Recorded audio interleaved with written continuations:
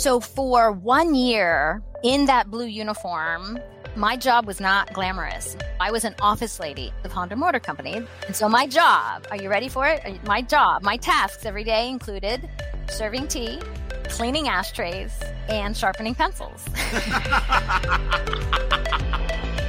Welcome to Lead with Your Brand, the podcast that explores exceptional career success stories, inspiring and insightful personal brand journeys that answer the question, are you coffee or are you Starbucks? Fascinating conversations with leaders about their career breakthroughs from entertainment, tech, media, and more. You'll learn how they've turned up the volume on their brand to unlock success. Firsthand, uncensored, and real, as told by people who've been there. And plenty of inspiration and practical tools to help you lead with your brand every day as you drive towards your next career breakthrough. And now, here's your host, personal branding expert, diversity advocate, and keynote speaker, Jason Patria. Hey everybody, Jason Patria here, and you are listening to the Lead with Your Brand podcast, which is the podcast for people just like you who are looking to turn up the volume, show your value, and lead with your brand to your next career breakthrough. We have an amazing guest on our show today. It is Laura Kryska, who is the author of a brand new book called The Business of We, and we talk all about our cross-cultural experiences living and working in Japan. But before we get to Laura, I want to talk a little bit about re-entering the real world post-COVID. Now, I want you to imagine for me that you are now on that plane. You're going into that convention center because you are attending that first conference for your industry in the last 2 years. It's the first time post-COVID that you're going out. Well, guess what? It just happened to me because I had the honor of attending the National Speakers Association Influence Conference in Las Vegas, Nevada. And I hopped on that plane and I landed in Las Vegas on the Strip and went to Caesar's Palace and was surrounded by hundreds of people that do amazing work like I do. Now, I know you're thinking this is one of those things. Wait, there's a conference for people who speak at conferences? Exactly. But what I realized was while I talk all of the time about leading with your brand and showing up and being comfortable networking, I was rusty. I realized that the last in-person big event I had been at was the National Speakers Association Winter Conference in March of 2020. Well, I will tell you, even though I was rusty, I went back to those tried and true things of building rapport with people you don't know. And you know, I'm a big extrovert, but even for me, I was like, wow, I don't really know how to interact with people because I'm rusty at it and I've only been on Zoom. But let me give you a couple of hints that I loved or some quick tips. I love when you go to a conference or a networking reception that people have name tags, and people had name tags here that had their cities. I sat down with people and I was like, wow, I see you're from Minneapolis, Minnesota. I love Minnesota. My husband is from the Twin Cities. Think about that. What a great way to make that conversation all about them, but asking questions where we could come together and really have a connection. All about looking at those. Even look at the name of the company that people work for. When people talk and show you what company they work for, what a great way to talk about those products. What a way to draw them into conversation. Now, I even had some of those moments that you have had. They had lunch on the schedule and it was down in one of those ballrooms. And I was like, maybe I'll just sneak back up to my hotel room and I'll just grab something out of the mini bar. But then I had to hit the pause button and I said, why did you come here, Jason? Why are you at an event that's in person? And I had to remember strategically, I am here to meet people. So you know what? I grabbed my stuff. I went down those escalators and I entered a ballroom where I didn't know the people that I sat down with for lunch. And I put all of those pieces in. You know what? I had to say, hey, I'm Jason and I'm from Los Angeles, California. And I am on a mission to help people find their true brand voice and bring their best authentic selves to work every day. That's right. I had to implore that elevator pitch to engage people. And people would automatically say, wow, that's so interesting. Tell me more. And then I would talk to them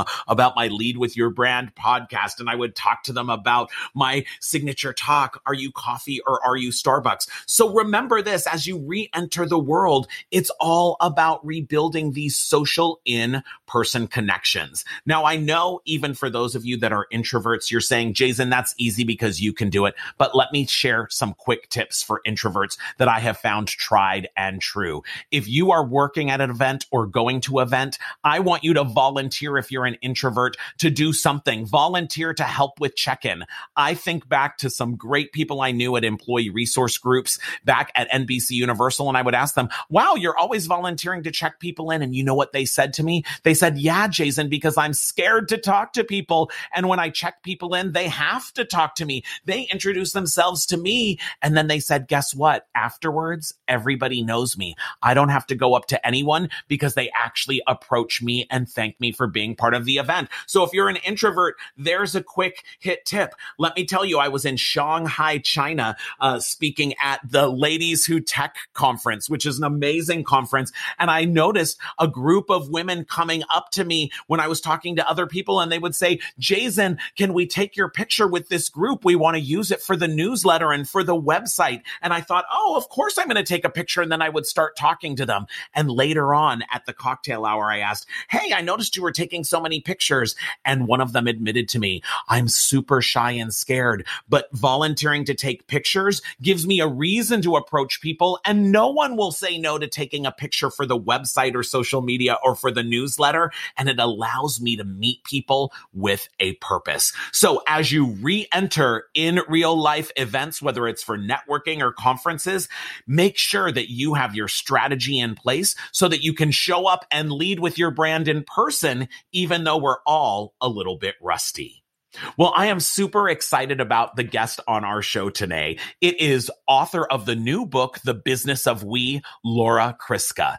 Laura Kryska is a leading cross-cultural consultant with more than 30 years of experience bridging gaps in diverse workplaces. She's worked with Fortune 500 companies on 4 continents, helping thousands of professionals build trust across us versus them differences based on nationality, ethnicity, race, religion, age, or any factor of identity. Her We Building framework provides practical and actionable insights for creating a more inclusive and productive world. Now, Laura was born in Tokyo, raised in Ohio, and now lives in New York City. And she regularly speaks on the topic of inclusion and conducts bilingual training sessions around the globe.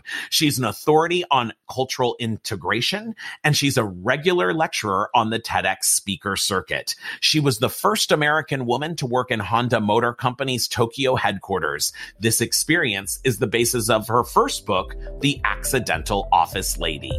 I'll be back in just a few moments with author Laura Kryska. For over 25 years, Jason has coached, trained, and developed thousands of leaders and executives, helping them achieve their next career breakthrough. He's a featured speaker at global conferences and companies to help everyone bring their best authentic self to work, show their value, and lead with their brand every day. Get more tips and tools at leadwithyourbrand.com.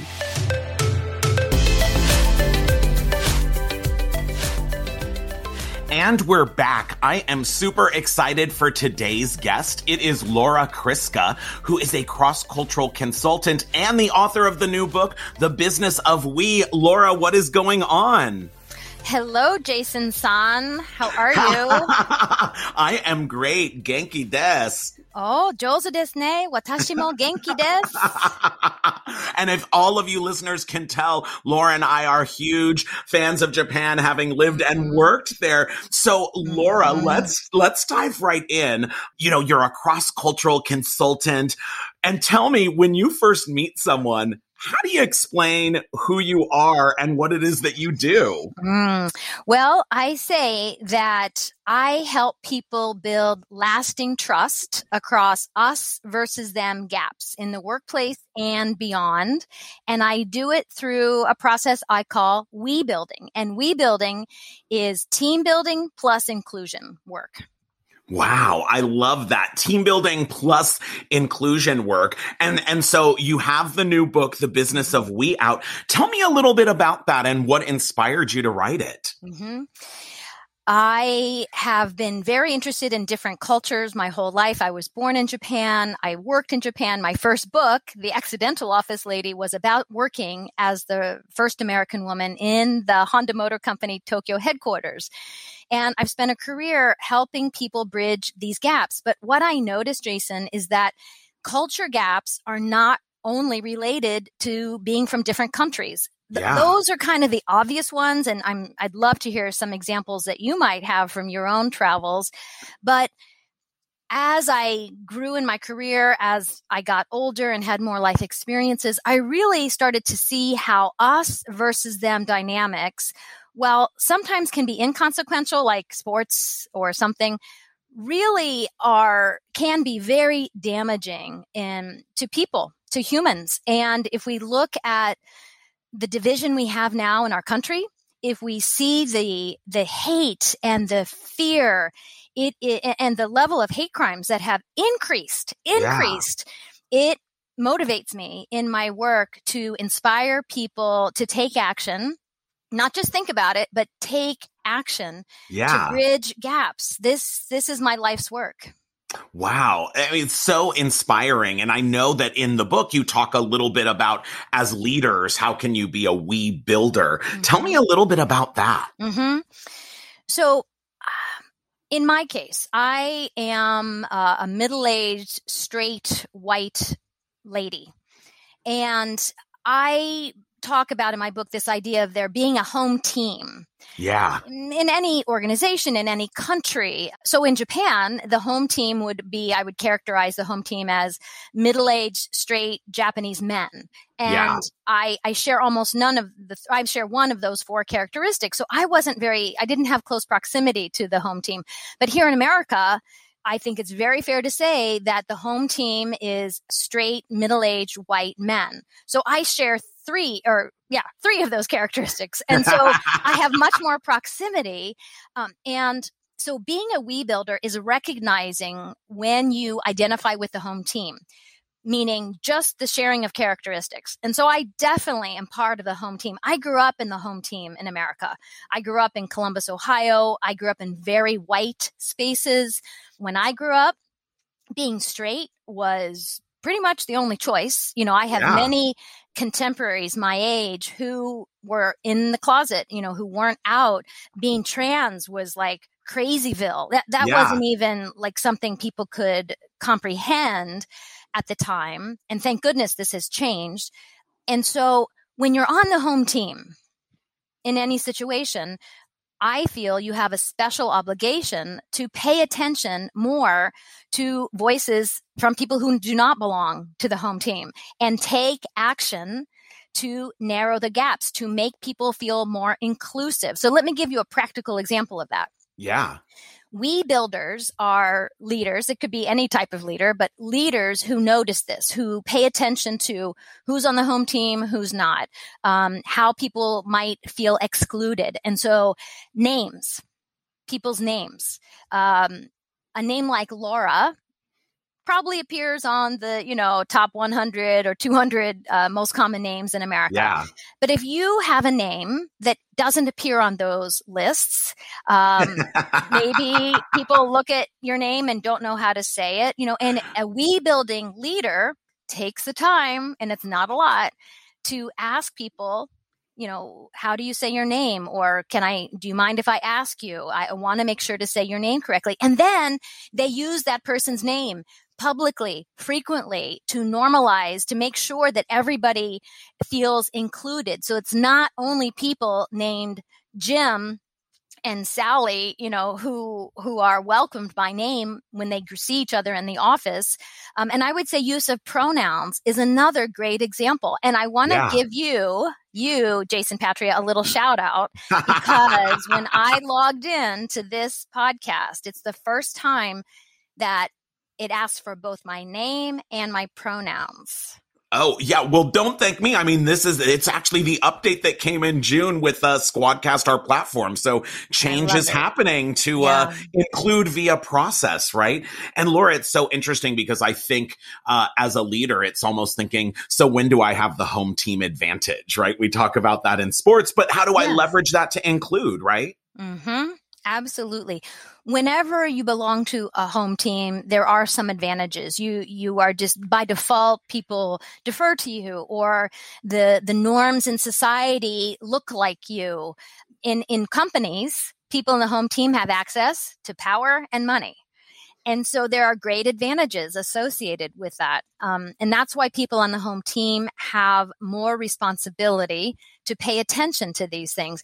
And especially when it comes to race in America, there are a lot of people exactly like me, middle-aged white people who grew up with a colorblind narrative, who don't want trouble, they want to be inclusive, but they have never experienced any sort of penalty for failure to be inclusive. And so they're not inclusive. They just think, I'm just going to go mind my own business and live in my comfortable white circles. And that's another problem. That doesn't influence me. But if you live that way, if you are a middle-aged white straight person and you only interact with people who are exactly like you, and you don't do anything to educate yourself and to try to broaden the idea of who belongs, then you are complicit in a system that marginalizes so many people and ends up with legislation that is dangerous, people's behavior that is dangerous. People are hurt and killed because of our complicity, and it just makes me furious. Yeah. Well, thank you so much for the work that you're doing. You know, one of the reasons why I wanted to talk to you is that you just have this interesting career and life story. So take us back. You were born in Tokyo, you grew up in Ohio, and then you started working in Japan. Tell me about your career journey, and what were some of the big breakthrough moments for you that even influenced the work you're doing today? I would say in college, I was very determined to study in Japan. So I picked a school. I went to Denison University in Ohio, in Granville, Ohio, and because they had an exchange program. And I went my junior year abroad, and I loved it.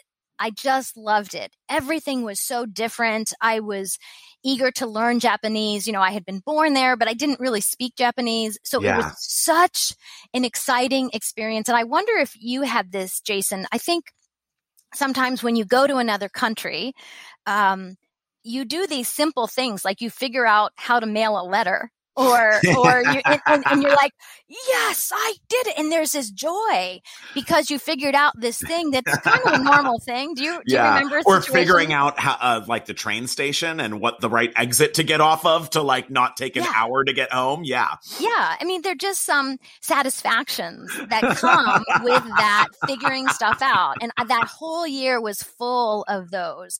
And I practiced judo. Ooh. That year. Your listeners can't see me, but if you look at me, you would not think, oh, judo for sure. No, you would think like ballet, maybe. I don't know. But I just was doing, really exploring and trying on new identities. But it was just such a great year. I lived with a lovely Japanese host family, and I wanted to go back to Japan after college. So I went back to Ohio for 1 year, and because Ohio is home to Honda Motor Company, I was introduced to people. I did an internship while I was still in college, and they offered me a job. And Wow. I was thrilled Wow. because I said, I want to work in Japan. And they said, okay, 22, no job experience, I'd been like a lifeguard prior to that. And I was sent to Japan, 22 years old, Tokyo headquarters. And in my imagination, I knew I was going to be an assistant to a senior director who was partially in charge of North America. That's why he wanted a bilingual assistant.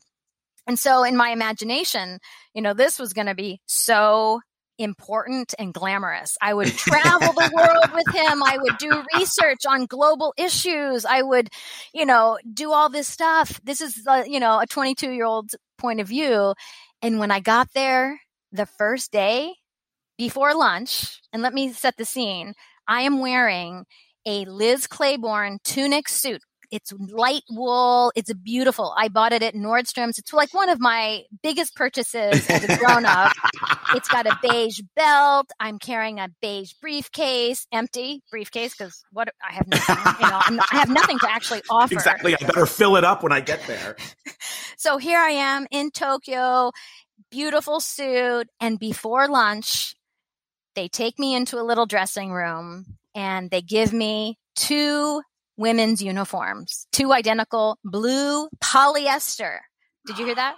Polyester vest and skirt. And they hand these uniforms to me and say, here's your uniform. And I look at this uniform and I'm thinking, in my head, I'm thinking, no. But with my mouth, I say, domo arigatou gozaimashita. Because I was the guest. I was the visitor. So it's incumbent upon the visitor to adjust in that situation. And even if you don't like it, I could have gotten back on a plane and left, but, there are adjustments. We all have to make adjustments. And I think that's part of this idea of the home team. If you're on the home team, sometimes you're not used to adjusting to others. And adjusting to others in appropriate, proportional ways is so critical as our spaces grow more and more diverse and our global marketplace is more and more integrated than ever before. Yeah. And so, Laura, I love this whole notion of I could have just gotten back on a plane and flew, all the way back to Ohio, but you didn't. How did you use that moment and that early career experience to propel you to the next level? What was kind of the next breakthrough that you were able to gain from that? So for 1 year in that blue uniform, my job was not glamorous. My job was working with 10 Japanese office ladies. So I was an office lady, and the 10 office ladies supported the 40 directors of Honda Motor Company. Most Japanese companies are set up this way.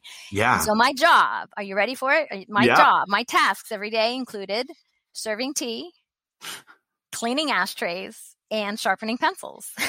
And a lot of ashtrays. Oh, so many ashtrays. And again, it was kind of like, what? I came over here for what? But it was all in Japanese. So it was challenging for me. But I didn't really love that job. There was a lot of interpersonal things with one of the office ladies. This is actually probably my biggest career mistake I ever made, was that I walked into that experience expecting to adjust. So putting on the uniform, speaking Japanese, but I failed to adjust to invisible data, invisible information. And one really important piece of invisible information is the hierarchy that goes on in most Japanese corporations. And this hierarchy I'm talking about was very familiar to me because I had practiced judo. In a dojo, there is a very clear hierarchy, and I can explain it in 2 seconds. Ready? Black belts, white belts. That's all there is to it. And so that concept actually applies to the corporate world, but there were no black belts. We all were wearing the exact same uniform. So there was no visible indicator to me. Yeah, wow. So then I failed to pay attention. And because of that, I failed to see that there was a black belt office lady in the group who was very senior. People deferred to her, but I didn't. I just treated her as an equal because I'm American, and I thought I'm supposed to just treat everybody. And it was polite, it was respectful, but it didn't have any deference. And so that year was very difficult for me because of my failure to notice that and the result of our poor relationship and her impact on my day-to-day life. And this is one of the lessons of we building that I try to teach as much as possible, is that in today's diverse spaces, we have to pay attention to both visible and invisible information about another person. And so asking someone their pronouns is a perfect example. You cannot look at a person and know what pronouns they prefer. You can make assumptions. Maybe you'll be right, but just ask. And then you can avoid irritating someone. you can be much more likely to develop a respectful relationship.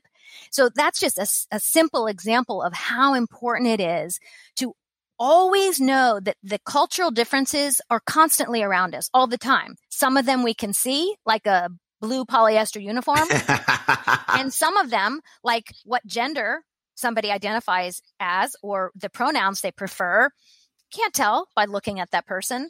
And so to make assumptions is incorrect. And so you have to do the work. We builders know this, and they pay attention, and they put time and effort into doing the work to understand invisible data. And the way to do that is face-to-face interactions of increasing depth. Absolutely. So talk to me a little bit about how you decided to become an author, right? You started with your first book, The Accidental Office Lady. How do you move into that space? I was not planning to be an author. It really never occurred to me. And during the year that I was living in Tokyo, and this is going to give you a sense of how long ago it was, there were fax machines and making international phone calls was very expensive. And so to process a lot of the difficulties that I was having, and also just processing the whole experience, also the positive things, guess what I did? This is going to blow your mind. Yeah. I used a typewriter and I typed, I know. Hey, what we call Zoomers, the younger generation, a typewriter. No. So I typed letters to my parents. Ooh. And when I came back, my mother had saved all the letters in a notebook, and she handed them to me, and it looked like a book, like 2.5 years of documenting these experiences. And that's kind of one thought I had was, that looks like something like a book. It was a little bit of a jump start. But the other thing was that this was at the very end of the 80s, early 90s, when Japan was hot. Yeah. And people wanted to know more about Japan. But I found that the books that were available fell into these two very distinct categories. Japan is awesome. Let's be exactly like them. Or I hate Japan. Like these two very, binary. Yes, exactly. Categories. And my experience was very mixed. There are things that I loved about working and still love. I love Japan. It's a very important place to me. I have very close friends there. But there are things that make me crazy about Japan, just like there are things that make me crazy about being here in America. Yeah. So I wanted to tell a story that I felt was more authentic and didn't have to appeal to this binary notion of, it's so great or, it's so terrible. Wow. That's amazing. So talk to me about your professional brand. How would you describe the brand Laura Kryska? Give me 3 words that people would use to describe you. International, warm, fun. And how do those 3 things of international, warm, and fun, how do they show up in your work as an author? Probably in the stories I tell. In the book, the new book, there's probably not as much humor, but definitely I've learned more about social media in the past 6 months. So publishing a book during a pandemic, not a great timing. No live tours, no showing up. Yeah. And so I had to get very active on social media, which I never had been before. Like I was completely closed off to that, in part because the social media revolution occurred while I became a mother and was parenting 3 kids. Now, those 3 kids are older now, and now they're helping me with my social media. But I wasn't somebody who was an early adapter to any of the platforms. It's been a much bigger part of my life for the past 6 months. And so my learning curve has really taken off. And I find that sometimes I can use that warmth and humor in social media and let it show up. I love that. So, you know what, Laura, people come to me all of the time who are like, I have not been on social media. You know, I was fine. I could have my career without social media. And now they're realizing, like you, like I kind of have to be out there. So what are some hacks or some tips that you would give to people who are, you know, maybe established in their career like we are, who are just kind of getting into social media? How do you remain authentic, but make it purposeful? I show up differently on different platforms. Ooh, so say more. So on LinkedIn, which is really my audience, you know, LinkedIn is the kind of corporate client that I work with now and that I'm looking to expand. So I show up a little more straight. I don't mean straight. I mean, just not as fun. Yeah. A little bit of fun. But on Instagram, you'll see pictures of my puppy. And I feel more comfortable showing a more personal side. However, I had to make a choice, like everybody, about where your line is for your sharing your personal information. So over my life, I've always been super careful about my kids' identities. I don't use their names publicly. And so they don't really show up in my social media. And that's just my line. I know for other people, their kids are always in their material and their names. And that was just like, I was really worried when I started social media that I had to do that. And a professional told me, you need to be authentic, but that doesn't mean you have to share all your private information. So that was a tip that I got early on that helped me. Yeah. Wow. And how interesting and great to have that permission, right? Because I think that's actually what's holding some people back, right? Yeah. Is they have their line, but they feel like they have to cross it, so they're not going to be on at all. That was absolutely an excuse I used always until I had a book. I had to get out on social media. Right. And I mean, that's the thing. Even if you don't have a book, if you're just looking for that next career breakthrough, right? Or if you're looking to be visible in your industry, you know, we have to be on these platforms. But how do you define your own line so that you can still show up authentically within your own parameters, right? Yes.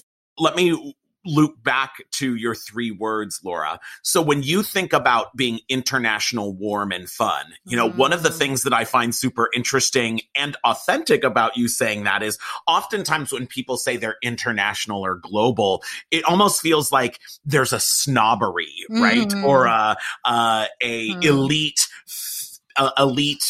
element that goes with that. But I love how you say it's like, I'm international, warm, and fun. So how do you see those 3 things working together that are uniquely you and maybe different than other people that you've worked with globally? Well, I think maybe the way I think about international is not just, you know, first class flying on a plane, but my daily life here in New York.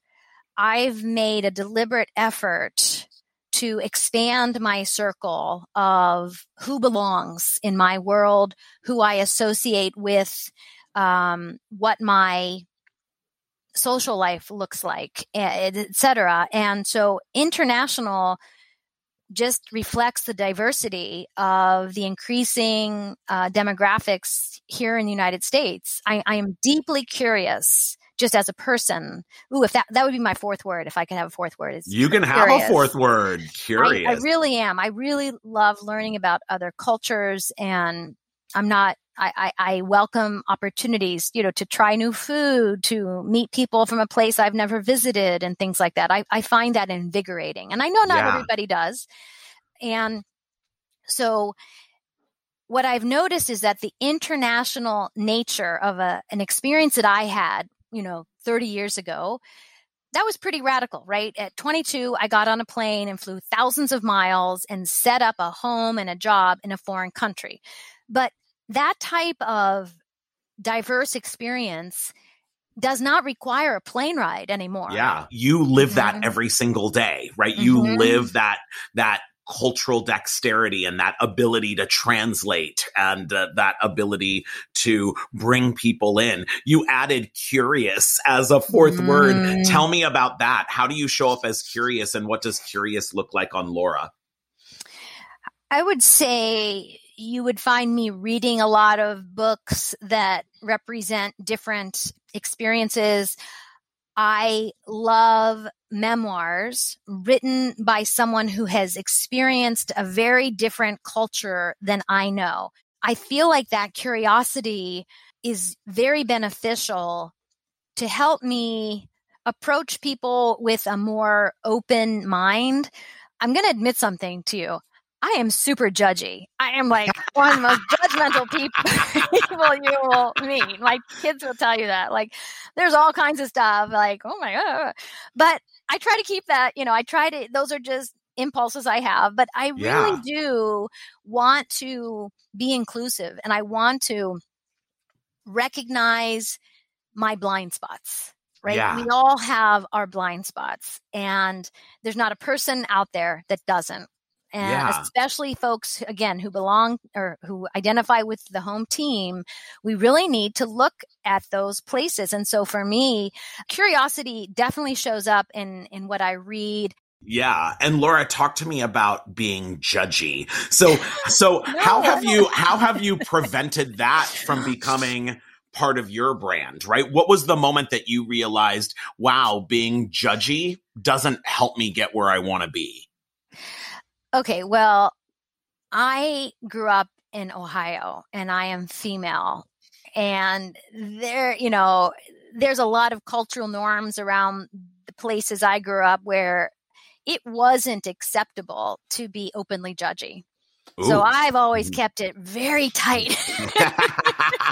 My judgments are never articulated. I journal all the time. Can you believe that? I didn't grow up with a feeling that I could say these things. I think I'm a critical thinker. I observe things a lot. I associate, well. And so that way of thinking about people, it was always going on, but it never was something I felt comfortable sharing. So if anything, I've had to learn how to say some of that judgment rather than keep it in. You mean, how can you actually provide constructive feedback when it's warranted? Exactly. And anybody who's married can tell you that's an important skill set. And I didn't have that skill set when I got married over 20 years ago. Right? Am I right? Yeah, exactly. I'm getting feedback that I still need to work on that. So, Laura, just a couple of fun final questions. We've been talking about your brand. What is your favorite brand as a consumer? What do you love? What can't you live without? One brand that I like is Trader Joe's. I love Trader Joe's. Tell me why you love Trader Joe's. They have very high quality food products that are not crazy expensive. And I really like the food. So, Laura, if you were a type of car, what type of car would you be? Well, Jason, I think the answer is pretty obvious. I would be a Honda. Just a little bit of brand loyalty, right? I made cars. I made Honda cars as part of my training. I was on the assembly line. Wow. Morning shift, steel-toed shoes, plastic eye protectors, making cars a week after graduating from college. And so I respect the manufacturing process. I really do think Honda is very good manufacturer, and I have only owned Honda cars, even though I no longer get a discount. I used to have a discount. Even without the discount. But what is it about a Honda, right? What is it about a Honda that you associate with yourself? What does Honda stand for that maybe you stand for? Yeah, I think it's being very reliable, not overly flashy, the really prioritizing what's most important. And I think of myself that way in terms of, how I spend my time. Yes, I'd like to look good, but I need to exercise. So do I want to spend time putting on makeup and doing my hair, or do I want to spend that hour having a bike ride. And almost always I'm going to choose the bike ride because it makes me healthy and makes me feel good, and maybe 10 minutes on the makeup and hair or something like that. But I like to think, I mean, I know because I worked inside the company, Honda prioritizes things that are important. And here's the final question for you, Laura. What's the best career advice that you'd like to pass on to our listeners? I would say that the best career advice that I would like to pass on to others is that cultural norms are everywhere all the time, and that we can see them and there are parts that we cannot see, and that finding ways to see invisible cultural norms is critical to your success in our diverse workplaces. Wow, I love that. Well, Laura, thank you so much for being on the show. Thank you for helping us be we builders. And I'll be back with my final thoughts in just a moment. Are you tired of not being recognized for your work? Are you ready to rise above the rest and accelerate to the next level? The Lead with Your Brand Career Breakthrough Mentoring Program will help you take control of your career, develop your own unique brand, and catapult you to a whole new level of success. You are a top performer, and the Lead with Your Brand Career Breakthrough Mentoring Program is what you need to get you there. Visit leadwithyourbrand.com to learn how.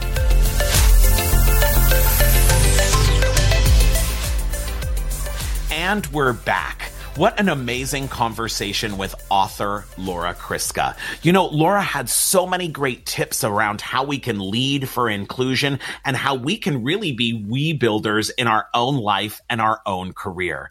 And what really stood out for me was this whole notion of being able to be adaptable.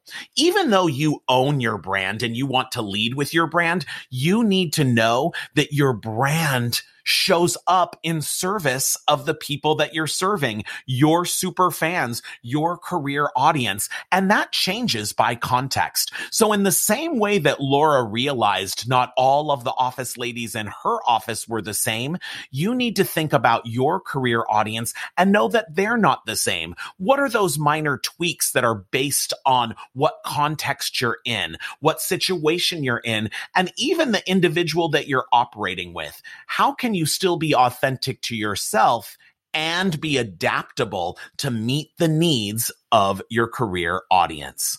Well, that's the show for today. If you loved listening, go ahead and give us some feedback by rating us and leaving us a comment. And make sure you're following the podcast so that you get your brand new show every single Tuesday. Follow me on social media. I'm at Jason Patria on all platforms, and I love to share tips and tricks all over LinkedIn. And remember, in your career, don't be a boring old commodity like coffee. Make sure you are a super premium brand like Starbucks. You've been listening to Lead with Your Brand, the podcast that explores and uncovers exceptional career success stories and inspiring personal brand journeys with your host, personal branding expert, diversity advocate, and keynote speaker, Jason Patria. Remember to subscribe on iTunes or wherever you get your podcasts. Visit us at leadwithyourbrand.com.